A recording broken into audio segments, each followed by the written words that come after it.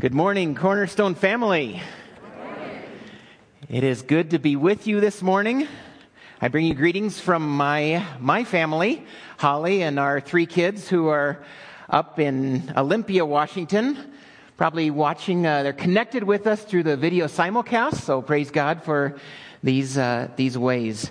You know, it wasn't a hard sell for the leadership as I was talking with Clovis, talking me into coming out, leaving Olympia, Washington, rainy, yucky weather, coming down to Prescott, Arizona. You've got it good, praise God. So it is good to be here. Good to have my parents here with us this morning and all that.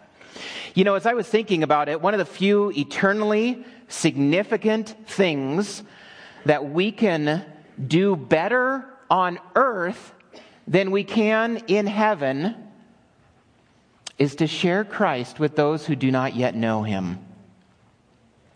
To draw people to Jesus Christ was really, it's the last charge that Jesus gave to his followers before he ascended back into heaven. And it's going to be our focus in the book of Acts chapter 1 this morning. So I'd like to invite you to open in your Bibles to Acts chapter 1. As we explore God's Word together and really look at what it means to be witnesses in the world. What it means to be witnesses in the world. As you're turning there in your Bible, I wanted to share a story about a time when I was called upon to be a witness, to give a testimony to a series of events that I experienced. It happened many years ago. I was going to California State University, Chico, taking a wilderness leadership training course. And the professor of this class took the group of 30 of us students, young men and women, on a number of different trips and gave us opportunities to practice leadership skills. Well, on this particular trip, we were going in the wintertime to the Northern California coast, and so we as we took off, I came to find out that the professor had a great deal of difficulty with my Christian faith, which he had come to find out as the course had gone on, and also my conservative moral stand. And so he decided he was going to take it upon himself to push me to see if he would be able to break me in some sort of way. And so it was my turn to lead on this particular portion of the trip.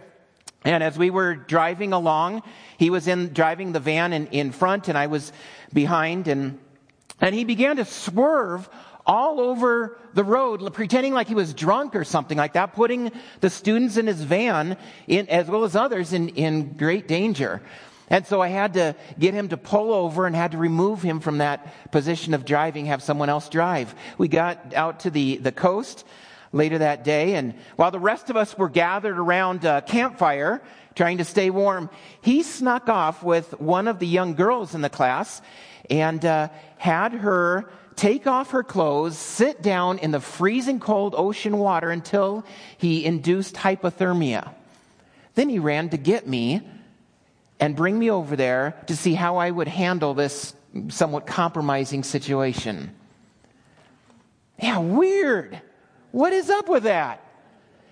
The next day he said, okay, class, we're going to build I think it's interesting that we had the Hutchcrafts here and with their work with the Native Americans, because he said, we're going to build a traditional Native American sweat lodge. Okay, that's what we're going to do. I said, okay, whatever. And he said, you just need to know that once we're done building the sweat lodge, we're going to go in, the whole class, young men and women, going to take off all of our clothes and get the true cultural experience the way the Indians did it. And I said, that's weird. Come on. You know, okay, if you guys are going to do that, go ahead. I just won't be a part of it. And he said, oh, no, Eric. If you don't do it, you're going to deprive everyone in the class of this important cultural experience. And he got the other students putting pressure on me and these sorts of things. And well, long story short, I stuck to my guns. I did not participate, and the sweat lodge never happened. And And when we returned home, I was shortly thereafter called before a committee, including the university vice president, and asked to give eyewitness testimony, to give a witness to what I had experienced, what others had experienced there. And based upon that testimony and the testimony of others, that professor was immediately fired. Not every day that you go about firing a university professor, but that is what we're talking about with witness, is giving a testimony to what you know to be true. 2,000 years ago, friends, Jesus Christ, the Son of God, died on a cross. He rose from the dead, and that truth has forever changed your life and my life if we know Jesus Christ. Now, God calls us to be witnesses. Witnesses to this fact. Witnesses to the change that has happened in our lives through having a relationship with Jesus Christ. And this leads us into our passage of Acts chapter 1. I'm going to invite you to follow along. You can look at one of the screens around. And I'm going to go back up to the beginning of Acts chapter 1. And you can follow along in your Bibles reading from the ESV version, starting with verse 1 of chapter 1 in Acts. In the first book, O Theophilus, I have dealt with all that Jesus began to do and to teach until the day that he was taken up, after he had given commands through the Holy Spirit to the apostles whom he had chosen. What was that first book that he's referring to? The Gospel of Luke, okay? So he's the author here. He's referring to the first book, that Gospel of Luke, where he talked about Jesus. He presented himself alive, verse 3, to them after his suffering by many proofs, appearing to them during 40 days and speaking about the kingdom of God. Verse 4, and while staying with them, he ordered them not to depart from Jerusalem, but to wait for the promise of the Father, which he said, you heard from me. For John baptized with water, but you will be baptized with the Holy Spirit not many days from now. Verse 6, our passage that we'll be focused on. So, when they had come together, they asked him, Lord, will you at this time restore the kingdom to Israel? He said to them, it is not for you to know times or seasons that the Father is fixed by his own authority. But you will receive power when the Holy Spirit has come upon you. And you will be my witnesses in Jerusalem and in all Judea and Samaria and to the ends of the earth.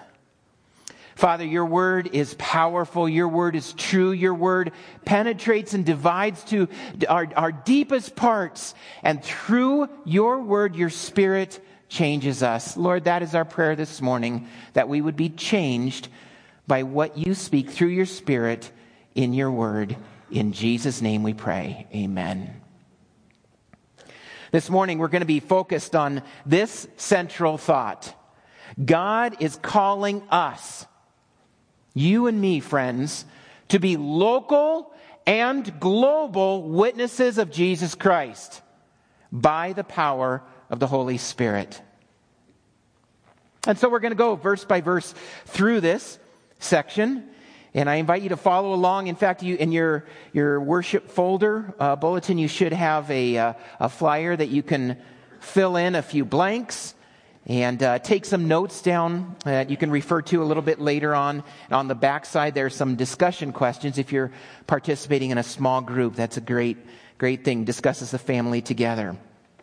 The first point that we see here in our passage coming out of verses 6 and 7 is that God determines ultimate issues. God is the one who determines ultimate issues, and we must trust in him. We see this in verses 6 and 7. Just to give a bit of the context, Jesus has risen from the dead. You remember in the previous verses it talks about this. Verse 3, 40 days, he's made appearances. And then he promises the Holy Spirit in verse 5. These elements together, friends, the resurrection of Christ, the promise of the Holy Spirit, the longing that the disciples had to be released from the Roman leadership that was ruling over them in their country of Israel, their nation, all led to a longing on the part of the disciples for the kingdom of Israel to be restored. We see in verse 6, so when they had come together, the disciples had all come together, they asked him, Lord, will you at this time restore the kingdom to Israel? Is this now the time? Now's when you're going to come back and send the Romans away and free our nation of Israel. Establish your kingdom on earth. And Jesus, in verse 7 then, teaches that in life there will be many, many things that we will not understand about God's ways, His timing, His purposes, how His plan is working out. He said, it's not for you to know times or seasons that the Father is fixed by His own authority. What will become of America, this nation in which we live, in the wake of gay marriage and ungodly leadership, terrorist activity? What's going to happen? Jesus says, friends, don't worry. Don't worry about the future, about things beyond your control.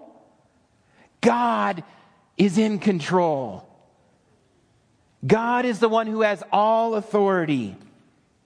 And so we are called to, by Jesus, embrace God's sovereign authority, to trust in Him. Instead of stressing about or being distracted by things that are really beyond our control, Jesus says, stay on target with the things that you can control. Which, he says, notice verse 8 begins with the word but you. You can control what kind of witness you are in the world. You can't control God's sovereign authority that He has over the timing of things and what's going to happen in the future. But you can control your witness, so focus on these things. God determines ultimate issues, and we must trust Him. Secondly, God grants power by His Spirit, and we must lean on Him. We must lean on Him. Notice he says in verse 8, but you will receive power. You will receive power. It's a guarantee from Jesus. As we are sent out as witnesses, Jesus promises that we'll receive the power that we need by the Holy Spirit. He's already told the disciples in verses 4 and 5 that they're to wait for the Holy Spirit. And his point here, but you will receive power when the Holy Spirit has come upon you. His point is that you will not be able to do the things that I am calling you to do in your own power, in my own power. It's not going to be possible. You're going to need the help of the Holy Spirit. This word for power here used in our text is the Greek word dunamis, from which we actually get the word dynamite. We're going to need the explosive power of the Holy Spirit to be effective witnesses in the world. It's the point Jesus makes in Mark 13, as he's talking to his followers. When they bring you to trial and deliver you over, he says, do not be anxious beforehand what you are to say. I think a lot of us would be quite nervous at that point, when we're brought to trial for our faith, knowing this long line of people who have been crucified and killed for their faith. He says, don't be nervous, but say whatever is given you in that hour, for it is not you who speak, but the Holy Spirit. 2 months ago, I was in Cairo, Egypt, training a group of young Sudanese men to study and to preach God's word well. That's what I do. I train African pastors to study and preach God's word well. Pastors that have received no training whatsoever. It's an amazing, amazing process seeing these young men grow in their own faith and their understanding of how to handle God's word well. And in a short time after that training, they would be returning to their home context of Sudan, North Sudan, South Sudan, to do church planting in completely unreached areas, and they would be facing intense persecution. That's what they had in store for them. And I'll tell you, my friends, that success in ministry, whether you're church planting or you're reaching out to your neighbor, success in ministry, success in effective witness, requires the power of the Holy Spirit. In Sudan, just like in Prescott, Arizona. Ability is helpful. Strategy is useful. And resources make things comfortable. But the Spirit of God is essential. Amen? Amen. And Jesus promises the Spirit of God as we obey Him, which is where we go next. Point number 3, God calls us to be His witnesses, and we must obey Him. In verse 8 we see, "But you will receive power when the Holy Spirit has come upon you, and you will be my witnesses." Now, what is a witness? I've already indicated that a witness is one who gives testimony or a firsthand accounting of something that we have experienced. Now, we can't be witnesses in the same sense as the apostles were, for we have not physically seen the resurrected Lord in front of us. However, we can absolutely share what we know to be true. It's what we read in the book of Acts later on in Acts chapter 8. It says, "There arose on that day a great persecution against the church in Jerusalem, and they were scattered all throughout the regions of Judea and Samaria, except the apostles." The apostles were there, but everyone else, all the followers of Jesus, were scattered abroad. And what did they do when they were scattered? Verse 4 says, "Now those who were scattered went about preaching the word." They shared what they knew to be true. We are witnesses of Christ, my friends. Whether good witnesses or bad witnesses, we are witnesses. Let me give you just a few brief thoughts on how to be a good witness. We're a good witness, first of all, you must share what you know. To be a good witness, you must share what you know. You don't talk about things you don't understand. Don't get into the eschatological implications of Ezekiel. Unless you really know that stuff, and you can teach me too. But the point is, share what you do know. Share what you know.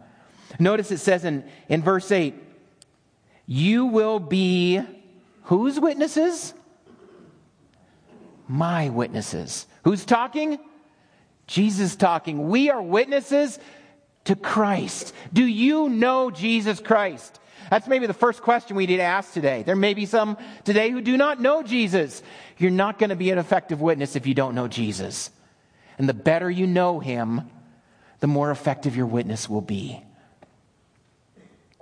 And so Jesus calls us to be His witnesses, to point people to Jesus, to draw people to Jesus. Don't get caught up in argumentations about things that are far less important than the Lord and Savior of the universe. Jesus reminds us then, secondly, that to be a good witness is you must open your mouth. You must share what you know, and you must open your mouth. Certainly, friends, you can be a good witness by through your actions, but you're not going to fully communicate the gospel of Jesus Christ if you don't open your mouth and share who Jesus is. Point people to the Word of God and the Christ revealed through the Word. Jesus commissions his followers to, in the Gospel of Mark, for the early part of Mark, he's telling people, be quiet. The time isn't now. Just wait. And then finally in Mark 16, verse 15, he calls his followers to proclaim the gospel to the whole creation. Now's when you open your mouth and you let it out. Proclaim the gospel to all people. And then thirdly, a thought is to be a good witness, you must take risks. You must take risks. Friends, you must be more concerned with, care more about the glory of God and the eternal destiny of the people around you than your own social acceptability, what people are going to think of you, than the political correctness. You must be driven by the fact that these people are going into an eternity separated from God if they do not know Jesus. Our fourth point is that God sends us into the world and we must speak for Him. God sends us out into the world and we must speak for Him. Notice he says in verse 8, you will be my witnesses in Jerusalem and in all Judea and Samaria and to the ends of the earth. We are witnesses in the world, not somehow above the world, like we are outside, above other people. We've got everything figured out and we're going to tell you what the deal is. No, we're right in there with people. We are walking shoulder to shoulder with them. We have been changed by the grace of God through Jesus Christ. And we share about that change with others around us. My friends, the reality is that our witness flows best through relationships. As we are walking this road with others, that's when our witness flows so well. It's the point Paul makes on a very important passage, 2 Corinthians chapter 5. 2 Corinthians 5, you can just jot that reference down, look it up later. Verses 20 and 21. Therefore, Paul says, we are ambassadors of Christ, God making His appeal through us. We implore you on behalf of Christ, be reconciled to God. Be reconciled to God. God is speaking through you when you point other people to Jesus Christ. And what is the message we're to share? He says in verse 21, for our sake, He made Him, God made Jesus Christ, to be sin who knew no sin, so that in Him, in Jesus Christ, we might become the righteousness of God. And where are we to do this? Well, Luke communicates that it starts locally and expands globally. In Jerusalem, in our home context, sometimes home is the most difficult place, the least comfortable place to share a witness for Jesus Christ, but it is the place that we start. Jesus had a world of difficulty in His Jerusalem of Nazareth. You remember when He went there and preached? But it starts there and it expands out. Notice he doesn't say you're to be witnesses in Jerusalem or in Judea, in Samaria, or to the ends of the earth. No, it's and. We're to be witnesses in all of these places. In all Judea and Samaria, expanding in sort of concentric circles, including those from different backgrounds, maybe different cultures, ethnicities, stretching out to the ends of the earth. No place on earth is excluded from the witness of Jesus Christ and the message of the gospel. The mission statement here at Cornerstone Church, their missions movement is to awaken the missionary in everyone. Friends, we are all missionaries.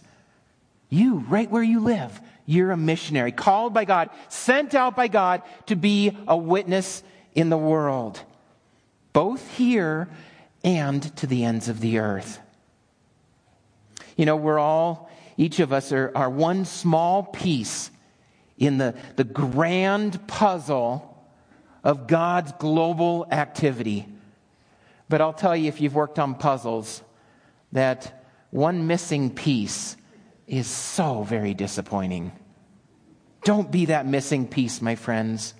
I've traveled and worked with people from, I think, about 46, 47 different countries around the world. Now I'm focused in the continent of Africa, and I tell you that people all over the world are hungry for an effective witness pointing people to Jesus Christ. So, a final thought with you. A final thought. The thought, developing the heart of God for the world. You know, we've all heard these messages before, probably, if we've been around the church at all. You know, you need to share your faith, go out and preach Christ with others, and maybe we're doing it, maybe we aren't. What makes the difference? Well, I'll tell you, drumming up some sort of motivation to do something that you really don't want to do, or for me to use guilt somehow to coerce you into being sort of a reluctant witness, all these things are going to fall short. The issue is, what's in your heart? What's in your heart? The most important step to being an effective witness for Jesus Christ in the world is to share in the heart of God. Remember, that heart of God was communicated in 1 Timothy, who desires all people to be saved and to come to a knowledge of the truth. The more connected we are with God's heart for the lost, aching over the things that pain the heart of God, rejoicing when lost sinners repent. Friends, the more we share in God's heart, the more effective our witness will be in the world. You know, I want to share with you just a little bit. I wish I had my African brothers here that could communicate some with you, because I have learned so much from them. It's amazing. Many of them are outstanding examples of loving others as they witness about Jesus Christ to them. Loving others the way that God loves them. And it catapults them forward in their effective witness pointing people to Jesus Christ. At one point I was in northern Uganda, just a few kilometers south of South Sudan, working with a group of church leaders from that region. In the afternoon, one afternoon, they took me wandering to a local refugee camp right on the border of South Sudan and Uganda. This refugee camp was filled with thousands upon thousands of displaced South Sudanese who had fled their homeland years before because of war. And the pain on the pastors' faces was so obvious as we went from one hut to the next, caring for people's needs, praying for those who were hurting, showing Christ's love to those who were struggling. Those pastors spoke the words of truth and then backed them up by showing God's love with what we might call the least of these. And that afternoon, hundreds of people heard and experienced the gospel through God's witnesses who shared in the heart of God. You know, from Genesis stretching all the way to Revelation, the heartbeat of God for the lost is absolutely an undeniable, dominant theme. So do you share in His heart for the lost? What are the things that impassion you? What are the things that grieve you? Are you following the Father's heart? Because if you do, then it's going to flow naturally. It's going to flow freely from your heart in your effective witness for Christ, both locally and globally. our point again. God is calling you and me to be local and global witnesses of Christ by the power of the Spirit working in us as we reflect God's heart in the world. Will you join me and let's pray together? Our Father, we humbly bow before you because you are sovereign, you are great above all, and we submit to your authority. Turn us away from being distracted by and worried about things that are beyond our control, and instead to be consumed with things that are under our control, to be effective witnesses. And yet, Father, we confess to you that we fall short time and time again of communicating the message that we need to communicate. So, Father, I pray now that you would send an extra measure of your Spirit. May your grace be upon us, for we have been changed by the Lord Jesus Christ. And we desperately desire those around us and in our Judea and Samaria and to the ends of the earth to come to know you and have the hope of eternal life, even as you have granted that to us. So empower us, commission us, and send us out as missionaries into our world, all for your honor and glory. In the name of the risen and reigning Lord and Jesus Christ, we pray. Amen. Amen. Thank you for listening to the audio from Cornerstone Church in Prescott, Arizona. For more information, visit us online at www.prescottcornerstone.com.